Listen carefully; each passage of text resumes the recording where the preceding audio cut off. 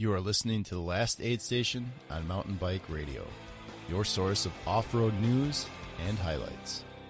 Welcome to the Last Aid Station. This is Mark, and thank you very much for joining us as we hit our mid-season stride with some of the biggest racing of the season yet to come. Today's guest is the race director of one of those biggest races of the season, a race that many from around North America and, as you'll hear, from around the world target as a go-to event.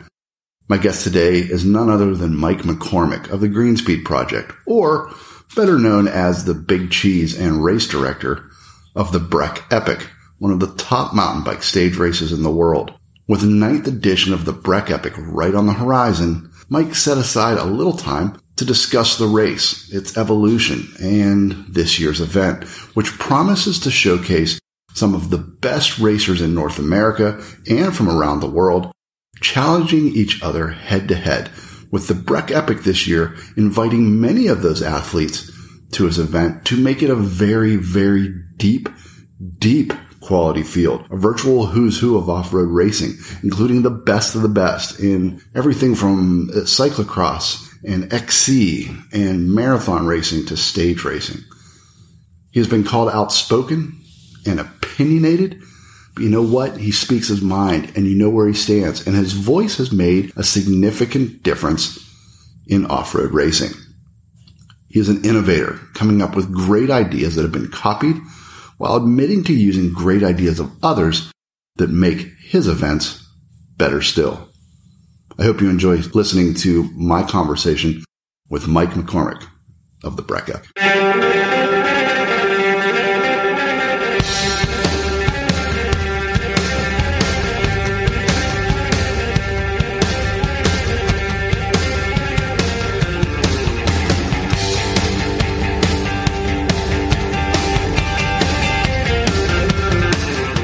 Welcome to the Last Aid Station. This is Mark again with another podcast, bringing to you all the peoples that move and shake and make our great sport what it is.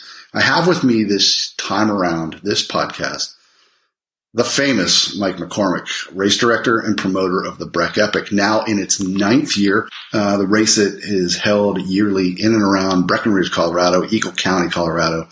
The Epic now less than 2 weeks out, 10 days out. I thought we would have Mike on to talk about the evolution of the race, the changes for this year, so that those of you that are headed out there to race or headed up there, depending on where you're at. And there are a few. There's quite a bit of changing this year, a couple big steps up, lay some rumors to rest, perhaps talk about the elite side of racing this year, which, like I mentioned, did take a big step up in at least the quantity of talent registered, and talk about where Mike thinks this race is headed in coming years. So welcome to Last Aid Station podcast, Mike. Thanks for having me on. So we asked this first question I'm going to ask you to the racers, and it's a bit different, albeit from your position as a promoter of a big event, probably has maybe a similar pathway on the opposite side of the start line. It takes a lot of guts and fortitude to put on a race, any race, let alone one that has grown like you guys have into the size of the event that you have. And you're always having to build on that reputation, and it's a thin line with the issues that can occur and the finest details that some racers may like, may not like. But the path to maintaining a large national, perhaps even international event is built on the things that went not so well in previous years. So what has been your path to making the race what it is now, and mistakes perhaps you've made, and how did you ever envision it to be this race? The list of mistakes is a long one. Well, fortunately, none of them have been so egregious that we've really soured people on our brand or our event, or if we have, there's been a long enough line of people that they've sort of disappeared into the background. When we talk about how the race came to be what it is, I think, it was just a glimmer in our eye 10 years ago. Mike Ferrantino, who weirdly works for us now on the PR side, wrote an article about the Trans Rockies 12, 13 years ago, and he was riding in a new pair of Seaties, and hiking up this awful power line climb. Man, I don't know whether he actually did or not, but he claimed that he tore both of his Achilles tendons. And, my takeaway wasn't poor Mike or, God, that sounds amazing. But it sort of stayed with me. And when I looked around the terrain available in Breckenridge, in and around, Summit County, it seemed that all these great stage races had a great amount of transition and travel. And we sort of had this trail network that had the width and breadth that was really incredibly magnificent. And I thought that we could do it all from one place. Yeah. And so we put together these 6 rides that were kind of the rides you knocked out every summer. Like, they were always on your summer-long bucket list. And they turned into what the Epic is today. We have gone through a lot of ups and downs to get where we are. I mean, the second I wrote our first enormous check for merchandise, the global economy crashed. Not really to the second, but to the day. And so we sort of got behind and were robbing Peter to pay Paul for the first couple of years. And that's always been a balancing act. As the race grows, you need to manage those budgets and forecast merchandise and meal plans and camping, lodging accommodations. So we make educated guesses. We do the best we can. There's other great stage races. There's other great events in the world, and we're really not above, quote unquote, borrowing a good idea from someone else. And I think, that's the case with all of us, whether it's Dean or Dre or, Aaron. When you see someone else doing something well, you want that for your race. Right. So we've contributed some, and we've taken a few great ideas out of the pot. And we're lucky that our peer group is pretty amazing. Yeah. And you guys definitely, when you talk about stage racing, especially off-road stage racing in North America, you guys are always in the same sentence with, maybe 1 or 2 other events. And you guys seem to continually up the bar also. The whole idea of one specific place, locale that all the races go from without repeating the same trails is amazing. It makes it easier on the racers. It makes it easier on your day-to-day Joes, and not the guys that have the big budgets to be able to do that and have support and things like that. And so it makes it much easier for someone to actually compete without having the professional support that would come with being a professional racer. Logistically, we're less challenging than something like the BC bike race. We're less rustic than the Transylvania. Each of those races has their own personality. I don't consider us better or worse. We're just different. Right. Exactly. We have our own voice and execution, and those guys do too. And I think the market has proven that if you're decent to people and you put a good product out there, that we can all be pretty healthy. You've talked about your race growing every year, kind of mentioned it there a little bit. This year, you've taken a huge step up in soliciting or encouraging, however you want to put it, the best of the best in off-road talent, especially the racers who race here in the States, be that foreign or domestic riders, be that World Cup or Enduro or marathon guys or even the stage race specialists. This year seems to have a huge amount of quantity. You've always had the quality, but this field is super deep. What pointed you in that direction to growing the race like that? Making sure that we have the best of the best this year. It's something that appears to be very organized from your perspective. Pettiness, mostly. Being spurned by everyone, lavishing money and praise on the USA Pro Cycling Challenge, and ignoring the fact that we were accomplishing everything they set out to do. Driving the local economy, selling the brand, running an extremely ethical, low impact event. It sounds funny, but that's a motivator. I am a cycling fan. When Lance won his first tour with everyone else, man, I sat on my couch with tears rolling down my eyes. It was amazing. And the drama that goes on in a big event, a Grand Tour, is unbelievable. It's difficult to recreate. In Colorado, we have the USA Pro Cycling Challenge, and now we have the Colorado Classic. And as a state and as, various marketing agencies, tourism agencies, Denver, we're pretty enamored with those. And I like that. It's really hard to disagree with it. I'm for more racing. Yet at the same time, I've seen us struggle to make ends meet. When we were accomplishing a lot of the big overarching goals that the bigger races were trying to do.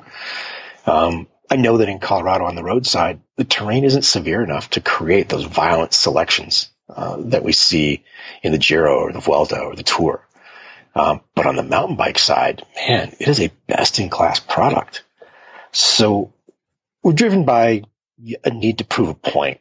When someone tells you can't do something or it's not good enough, I'm Scots-Irish. My immediate reaction is, so you say. Yeah.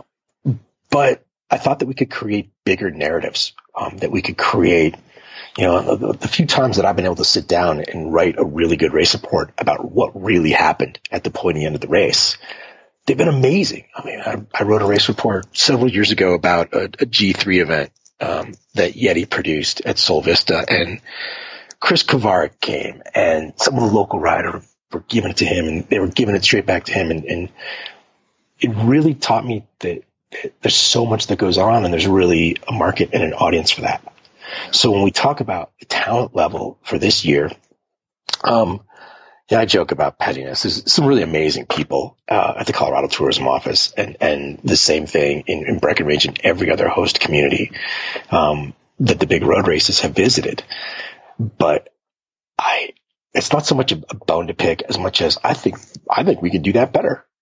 And so I'm putting my money, and it really is my money, where my mouth is, and getting Jeff Kabush here to duke it out with Todd Wells and Howard Gratz and Jeremiah Bishop. We're going to get to see those guys kick each other in the nads. Sorry about that. We're going to get to see those guys fight it out for a week. And that's kind of a rare treat. Yeah. And our job then is to communicate that to the audience all over the world. We're a little bit insulated from the names in Europe. Like Albin Licata means less in the United States than he does in Germany or Switzerland. But we have Gratz and Finsterwald and Wells and Kabush. Our audience is kind of segmented into thirds. A third of our racers come from Colorado. Another third come from about 40 different states. And the remaining third cross an international border or an ocean to get here. So the audience is out there for great racing and great stories. Yeah. And go ahead. Yeah, no, I was just going to say, you're talking about the stories. That's something I've always said here on this podcast. This podcast is now, approaching 100 episodes, and it's all because of those stories. It's simply, I don't have to come up with stories. They make themselves up. All the races that happen at the front. This is like one of the most exciting sports out there. And, not many people are reporting on it. And so that's why this podcast even exists. And you're right. Having you guys having the wherewithal to bring all those people to your race, and you now in the ninth year have built it up, that now you've gotten everything really solidified. And now you've got the terrain and the courses ready to really have these huge epic battles that there's no doubt they're going to happen. They're going to happen. It's not going to be like somebody's going to come in here and lay it down and walk away with it. There's so much thought that has gone into your race, and I commend you guys for that. But finally, this year, you guys actually have all the talent showing up to show us who is best in a week-long stage race. It's not just, well, thank you. It's taken us a while to get here and to be able to sort of forfeit those entries. We could have easily filled them with people who were paying. It's really important to note that we rarely have a women's field with this much talent.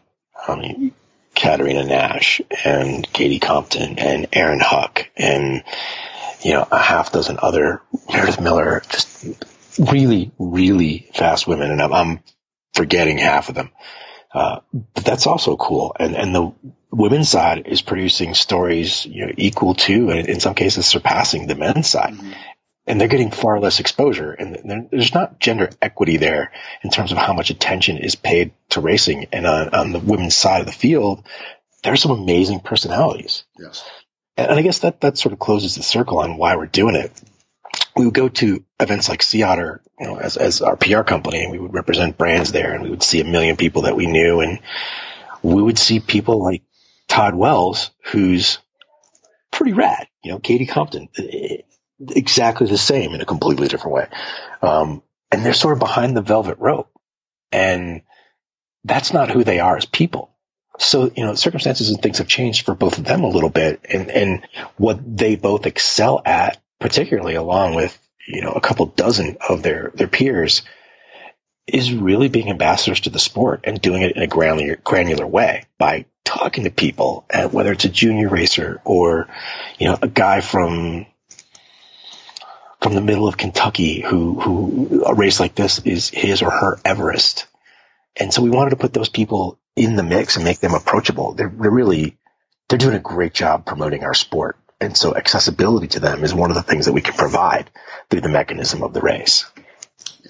Yeah. I have to agree. I mean, I think you guys are putting on a great product, but also, it's always been there, because you've always had your elite racers there, hanging out with, the weekend warrior guys, or the guys that this is the top of their season. This is what they've been gunning for all season and training for.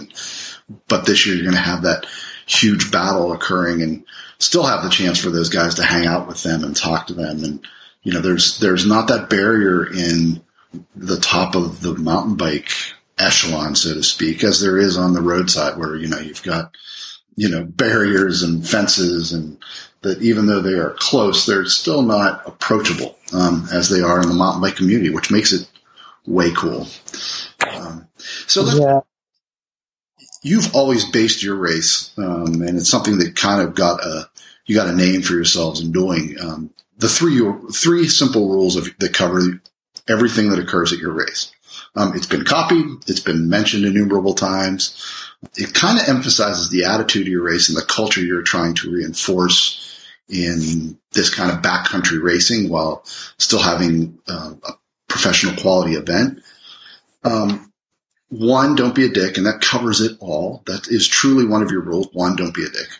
Subsection of that is never serving USADA or WADA suspension, because you are, and we'll talk about that in a second.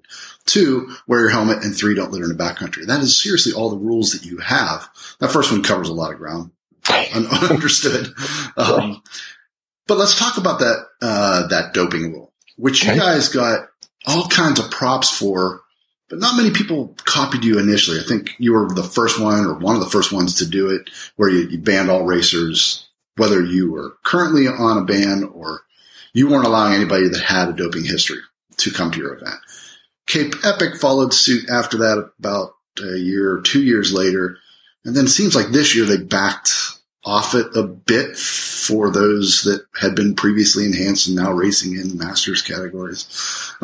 Anyhow, what are your thoughts? I mean, do you think it was just lip service from them? I'm not trying to bash the Epic. I'm just saying, or do you think there's other things at work there, perhaps as they grow their event also under UCI auspices and stuff?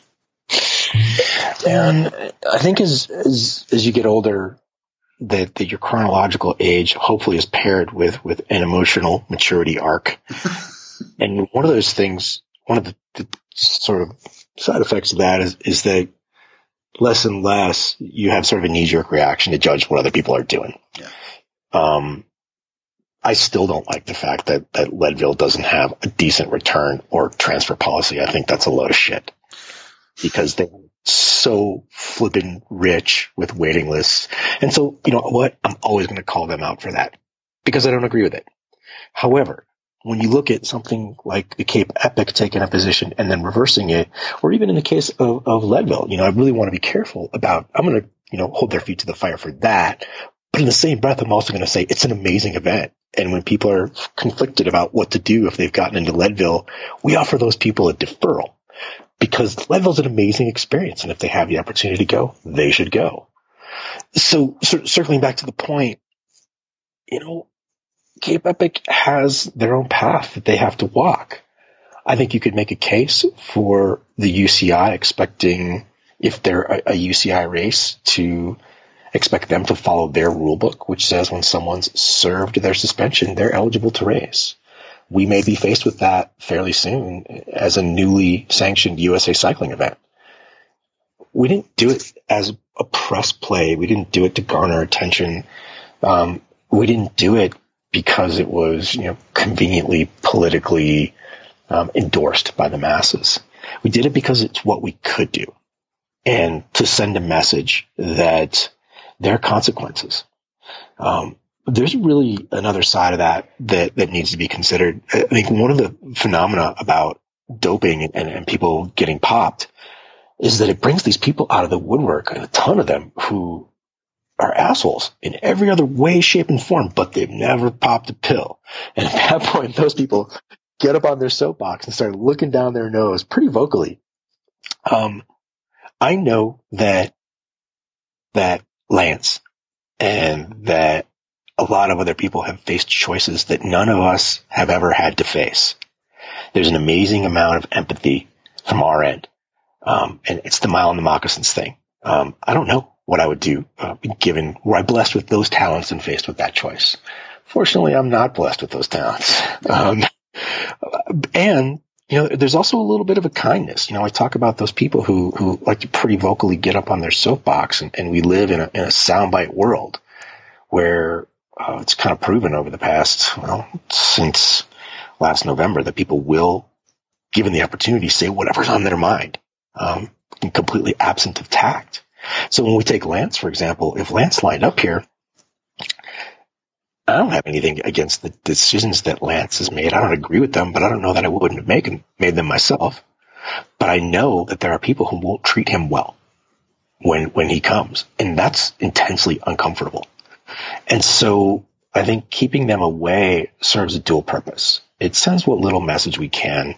A world tour rider isn't going to make his decision to dope or not to dope based on the Breck Epic.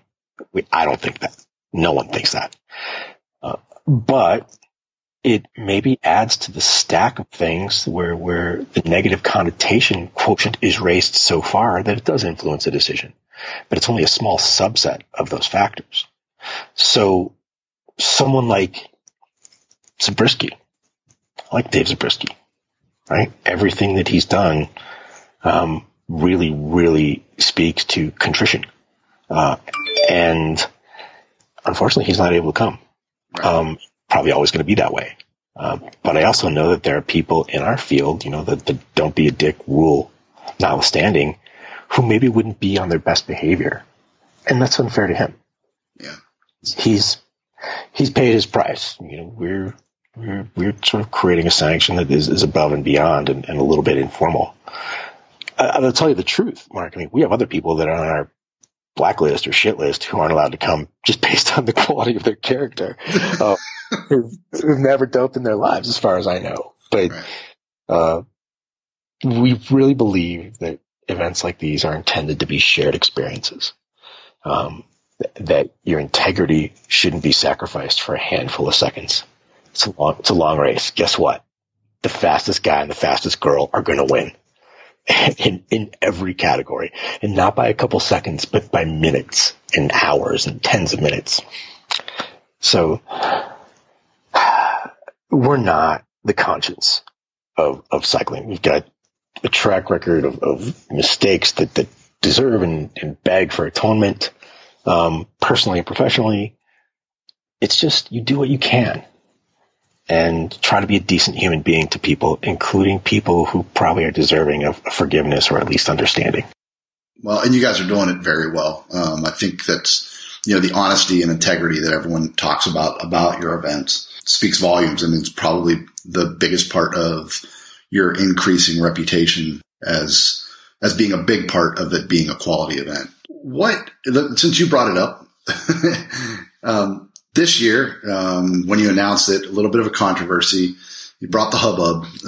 The conversation kind of started tracking and trending on the interwebs and the forums and amongst racers as you elected to utilize USA Cycling for registration, event insurance, presumably, things like that. Can you speak a little bit about how it brought you to that point and to clear the air of some of the rumors and innuendo that's out there about the hows and the whys? I'm sure you're completely aware of all the conversations that were being held, but I'm just curious if you could just talk a little bit about why you got to that point. I'm a little bit tuned out from the conversations. I know that some of them were angry, felt that we moved the goalposts a little bit. And man, our take when people have beefs like that is to listen and to try to understand. And they're not totally wrong. We did move the goalpost a little bit. But USA Cycling for a long time did not do right by mountain biking. Mountain biking is the gateway to cycling. It is the funnel. There's no 9-year-olds jumping on a road bike and riding around for 60 miles going, man, that was awesome. I mean, my 9-year-old is jumping ramps in the street on his mountain bike. And as a governing body who was tasked with creating Olympic champions, they kind of focused on the road and the track, and the funnel was ignored. We went to great lengths when I worked for Chris and Hoog at Yeti to try to open those doors and be a part of the solution, not part of the problem. And so we invited Steve Johnson to come mountain biking with us, and we took him on a dual slalom course, and we shuttled runs at Keystone to try and de-demonize ourselves. And in the 10 years since that happened, I would say he and the executive level of USA Cycling did a very poor job of managing the growth of the care and feeding of mountain biking. And I was the first, the whole, forbidden race debacle, it was awful. And they kept doubling down and making it worse. It's like they were tone deaf to what mountain bikers needed or even needed to hear, or just what shouldn't be said. And I was at the front of the line, lobbing pot shots, saying, hey, get it together. What are you doing?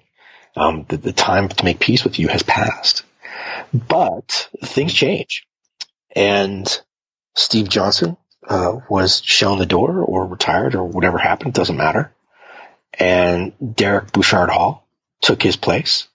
And a dear friend, Joan Hanscom, took over events. And if anyone knows of Joan and her body of work in the cycling industry and the quality of her character, she deserves, a level of gratitude from cycling for how much she's contributed to cycling on the cyclocross side, on the road side, on the mountain side. And so we sat down with them and started to talk. It occurred to me that the more that I sort of kvetched about USA Cycling, while they weren't doing any of the things that I was dissatisfied with, kind of started to say more about me than it did about them. So I sat down with Derek and Joan, and we sanctioned a few of our smaller events with them, just as sort of a test balloons. And my experience with them has been pretty amazing. Top to bottom, dedicated, understanding, able to flex and bend and accommodate. There are a few bumps in the road. They've had some officials that have overstepped their bounds. But those are almost unilaterally observations about individuals, not the organization itself. So we're sanctioning the Epic with USA Cycling, because I think that cycling is stronger when we all work together, when we can overcome some of our differences. I think Joan and Derek and everyone else there have done a really good job of saying, yeah, we have our own atonement. We're not going to fix it in a day, but we're listening. Listening is powerful. So, as far as what the innuendos are, and I hesitate to ask, we're certainly not getting rich sanctioning with USA Cycling, but we're also getting a level of service and insurance that eliminates a lot of headaches for us. And it's completely understandable. And I knew that I'm sure this wasn't a decision you guys took lightly. And I think everybody that has work, has been around the USA Cycling, in and out, over the past, 15, 20 years or 10 or 15 years or however long, has seen there have been changes made, whether they directly affect racers yet at this point at maybe the local level, perhaps not, but, I think there's an intent there, for that to happen, but time will tell, I think. Let's go back to, the Breck Epic. So the Breck Epic, you guys have the reputation of thinking of everything. Start and finish locations being, easily manageable for the racers, massages for racers, all the amenities that you would want to utilize that are available if they would ask for them. What are some of the things you guys have on tap this year for returning racers and maybe for people that are coming, for the first time? And what is the most often asked for item that your racers are grateful for that you never thought would be important? Wow, that's a great question. Good information up front. When you don't have the information, let people know and explain why. Like, people want to know, they want an accurate GPS file of each stage right now so that they can plug it in.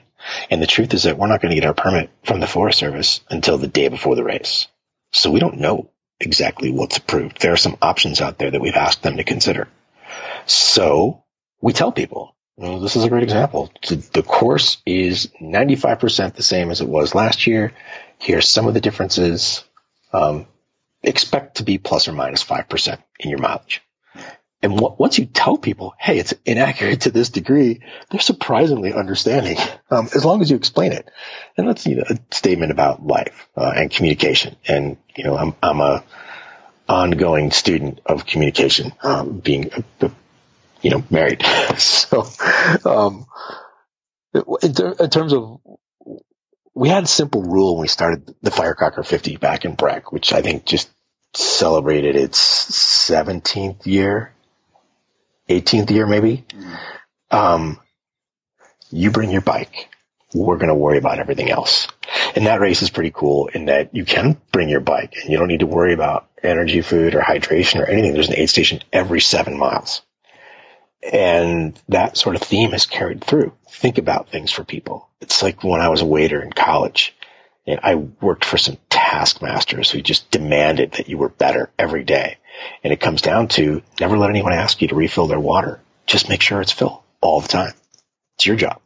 So that's our job as promoters, to give clear expectations, put the right things in the right places at the right time, let people know when and where they need to be, and allow for the fact that some unplanned things can happen. And when it's your fault, say that and explain what you're going to do to fix it, or say you're sorry, or do both.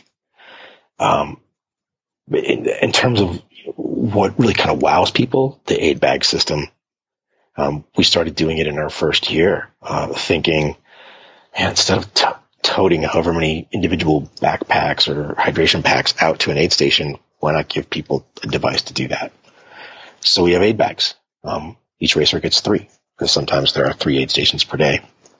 Their number goes on it. They're color coded. People decorate them 1,000 different ways to make theirs easily identifiable. And they have to drop their aid bags every morning, at Event HQ. And inside them, they can put whatever they can fit in there, whether it's a tire or an igloo cooler or, I don't know, the kitchen sink. It's basically a flat rate box, and they get 3 of them. So if they want to stage a jacket, at the bottom of a descent or the top of a climb, they can do that.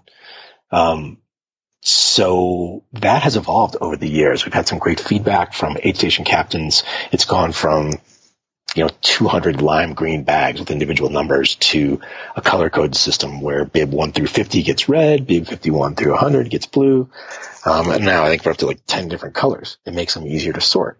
What I found out over the past couple of years was that we've had the benefit of having the same aid station people, Josh Keel, Tracy Bresniak, Mike Kane, and they've started organizing their volunteers so that they stage callers just like a timing company would, down the trail.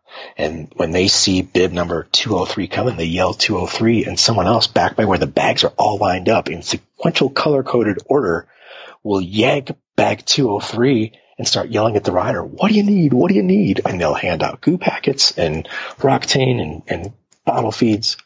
There's a level of surgical precision going on at the aid station that blows people away. It's incredibly well supported, and it doesn't require the racers to do anything other than load their own bags with anything they think they might need. And on top of what you guys provide, there are people that have been doing it for several years. I know you have folks from the mountain bike community that go up to some isolated pass, whether it's Jonathan Davis handing out Skittles on the top of some godforsaken trail in the middle of nowhere, or someone setting up a bacon station somewhere.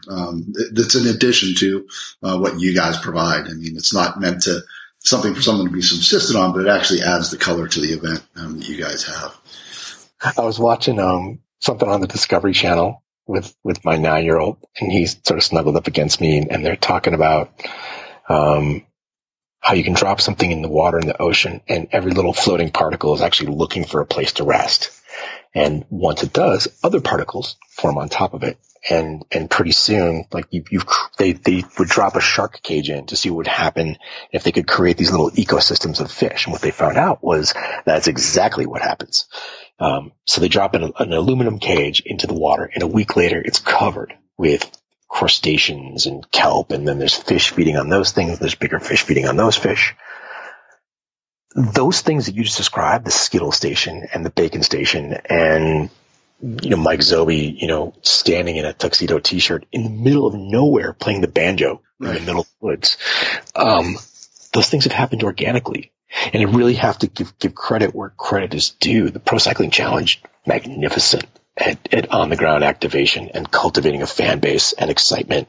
I was jokingly bagging on people, gushingly giving them sacks and sacks of money. But it's kind of deserved too. They did a great job with that stuff. And so we have focused on operations, and this year one of our refocuses was to do a better job of convincing the community that this was their event, and creating spectator plans, just labeled like ski runs. So green and blue and black, and letting them know where to go be a trail pixie, where to go take a cowbell and see the best riders in the world. And I think we're getting there. We've been working heads down on getting numbers on 8 bags. And now our focus is a little more external to try and make the event a little friendlier to spectators. Mountain bike spectating is hard. You gotta want it. Especially something that has as much remote stuff that you guys have. This isn't something where it's multiple loops or in a short little bike park. I mean, you're talking single loop stages. Let's talk about the stages itself. I mean, the course total over 6 days, somewhere around 225, 230 miles. That's ballpark, almost 30,000 feet of climbing, depending on where that course ends up, with almost all of it done in and above 8,000 feet.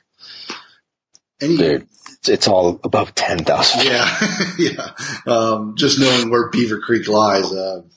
So what stages are you looking forward to today? Where do you think the fireworks are going to go? You've got such a huge field showing up. Of course, everybody's fresh on the first day, which sometimes negates stuff and sometimes actually makes it worse. But I'm just curious. You've seen this race evolve. You've seen the top guys show up for these races. The course hasn't changed that much. I'm just curious where you think you're looking at some big explosive action. Well, on the mountain bike side, the climbers are always going to have an advantage. I think with the descents that we have here, which aren't overtly technical, but they're long and they're fast, riders, men and women who know how to get downhill, can really mitigate a climber's advantage. So we talked about things being divided into thirds earlier. I think success in this race, you have to have equal parts of the following things in your strategy. You need to know that it is partly a strategy contest, and it is partly a recovery contest. And that last third is who's got the biggest gonads, and so there's some pretty violent selections out there. It's the courses are 35 to 50 50 miles a day, but it's trail, there's some double trek in there, but not, it's mountain biking. There's some longer races that have really an excessively high road component. We don't. You're on your mountain bike. So while 35 to 50 might not seem like a lot, it's a lot. Those are big rides every day. So we're going to see the Roman candles will go off in stage 1. And, there are always people who kind of like a little dog with a boner. They have to, they have to prove their point every single day, and that's not a winning strategy. Pennsylvania Creek, presented by Orange Seal Sealant, is hard on bikes. It's bony. And it really is, I was thinking about this today. There's that expression about what do you do when you go to prison? And, this is made popular by Anthony Scaramucci. You kill the first guy you see. And that's sort of what Pennsylvania Creek does, except it does it to lightweight wheels. And there's people there who they're so excited to be there that they burn a bunch of matches. Whereas you'll see sort of the older bulls, sort of sit back a little bit. Don't let the course eat their bike or themselves.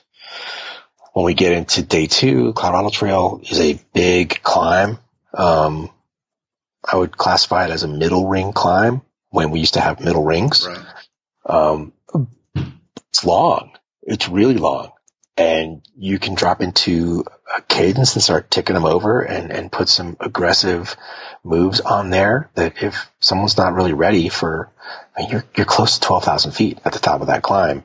You're going to put a dent in some other people. The next day, day 3, circumnavigation of Mount Gio, you go over the Continental Divide twice and you see the entire spectrum of humanity. From, through hikers on the Continental Divide Trail to trailer park dwellers rolling around with their kids on a 4x4 and a cigarette and a Budweiser at the top of Georgia Pass. Really, from an anthropological standpoint, socio-anthropological, it's pretty amazing. But those are 2 really big climbs. And again, you're dropping into the backside. I know last year that Todd Wells was desperately waiting for the descent to be finished so he could stop being afraid. He was chasing Russell Finsterwald so fast. And it was one of the best comments I've ever heard about the race. Day 4 is Keystone. It's our grinder stage. Day 5 is Wheeler, which has teeth. Dave Weens had a great quote about Angel Fire years ago. He said you got to climb your way all the way up, and then you got to climb your way all the way back down. and Wheeler's like that. Wheeler is rugged. And then the last stage, stage 6, Gold Dust, is literally like taking a can of whipped cream and spraying the whole thing in your mouth. It is ridiculously fun. It's broken into climb, descent, and it's 30 miles, and you're done. And we've had some roadies that have won that stage in the past because the final climb is, it's all gravel road. It's Boreas Pass Road. And then it is a fairly, incredibly swoopy and fun single track finish. And you see those guys looking over their shoulder all the way to the finish arch, waiting for the mountain bikers to catch up. So every stage has its personality. It's very, very different from BC Bike Race. It's very different from Transylvania. Those races, different terrain in each. This is very, very true to Colorado. It's very unedited, I guess, is a good way to put it. I think Transylvania is the same way. I think the nature of BC is that, it's different kind of soil. There are definitely more structures there. Right. And again, we get back to better, worse? No, different. No, it's different. Yeah. You guys have, an amazing Colorado stage race. And there is no doubt that you could look at every single one of those stages, take pictures of it and look at it or ride it and be like, I'm in Colorado. It's the same way that goes for Transylvania Epic. There's a lot of races like that. Transylvania Epic is pure. That's East Coast rocks, Pennsylvania, Central that's the trail that the locals ride all the time. And that's exactly what Pennsylvania riding is like. Just like what you guys have over your 6 stages. It's exactly what Colorado has. That's exactly what you guys have. So yeah. And there are different flavors of ice cream for a reason. And Mike Boone, in Pennsylvania is a friend, and Dean and Trey are friends. And I like what they do. I respect it. I know how hard it is. And we get along with each other. We go out of our way not to conflict, and we're competitors for sure. As Dre pointed out years ago, it's like every entry you get is one we don't get. And that can be the case, and we can still be friends. And so, I say, they're like our children. Dre loves his race. Mike loves his. I love mine. And, they're like kids. You always think that your child is beautiful. And my kid may be uglier than a shit fence. There's a corner of me who still thinks he's better looking than your kid. But that's what makes us all better. Shimano's better because of SRAM. SRAM is better because of Shimano. And we drive each other to be better, and the consumer benefits from that. Yeah. Let's talk about the infamous Stage 7. Who's your pick to win that this year? Man, I have ghosted Stage 7 for the past 3 years. Just like been there, shown up, I did my white man's overbite for 10 minutes. And then, man, I would say that the Pennsylvania contingent, Rich Dillon. Yeah. I was going to say that my favorite is probably Rich Dillon to win it, but Don Powers may challenge only if he brings Four Loko, because I'm not sure if that's available in Colorado. So. There are lots of Canadians coming, and you don't want to count them out. We're moving the venue this year. I don't know how we ended up at the Gold Pan. I'd never been there in 20 years of living in Breck. But it was a good fit. But I think this year we're going to have Nick Gould bring his DJ setup. We're going to move to the other end of town, which is a little closer to the venue. And he's going to DJ. I'm not sure whether he's going to roll out some Michael Jackson, some Tribe Called Quest, some, electronic dance music. I hope he plays it all. Yeah. But we're going to rent the place out and have more of a private party. Cool. Stage 7 is the way to shut it down.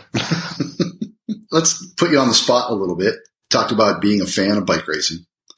So the elite men, in no particular order, who do you think are the ones to watch out for? Bishop has won this race several times, and he is delightfully weird and idiosyncratic about equipment setup. If there's an extra second to find on course, Jeremiah's found it. Right. And on top of that, he's probably one of the only guys that the rest of the field doesn't race all the time. Now that he's racing and spending most of his time in Europe, I mean, he's kind of an unknown only because, we don't know how fast he's going, but you've got to figure he's going very fast. Right. And then you have, got a bunch of international guys who I don't know much about. We've had some people come over from France and Germany in years past and just roll away with it. Christian Henick, Alba Licata have raced with us. The guy from Costa Rica one year was just amazing. I can't remember his name. But he was heads and shoulders above.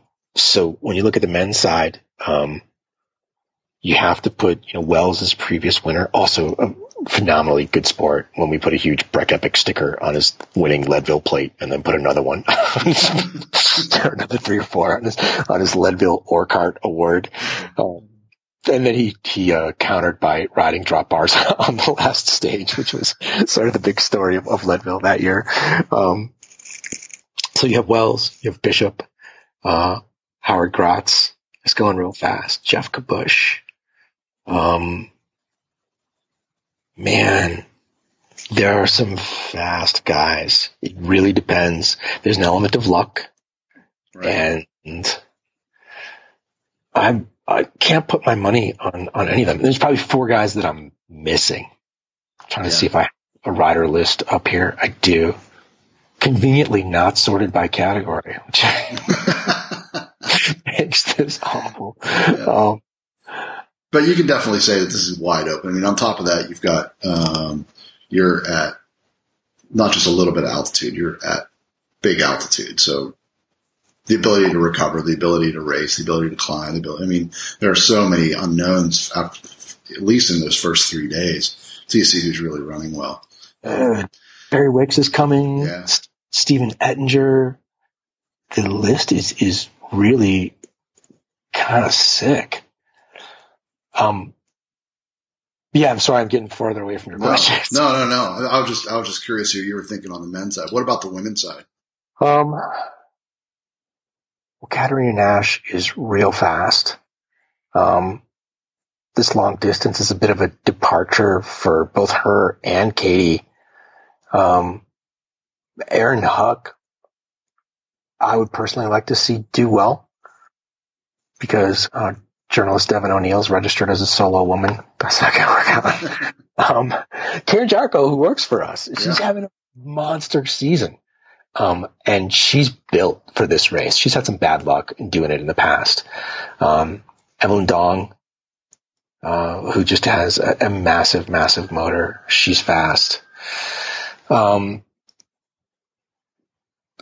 Jarko won against Katie here in Eagle at state championships. She has the ability to do it. She's a phenomenal descender, and no slouch going uphill either. I think Karen's my dark horse. And I think you're going to be looking at probably Nash, Compton. Those, man, they're just crazy fast. They're talented at a level that most people can't comprehend. If Evelyn has the legs, she could do really, really well. Thank you very much for coming on the Last Aid Station. It's been a pleasure getting you to talk about the race, and we're less than 2 weeks out, coming up on 10 days out. And I know you've taken time away from all the planning. I mean, I grabbed you in the middle of what is probably the most stressful 2 weeks of the racing, at least the planning of the race. So thank you very much for coming on for the talk about the Breck Epic coming up August 13th through 18th. But it's been a pleasure to find out how this has kind of evolved, and you had some great insight into how you've done it on your end.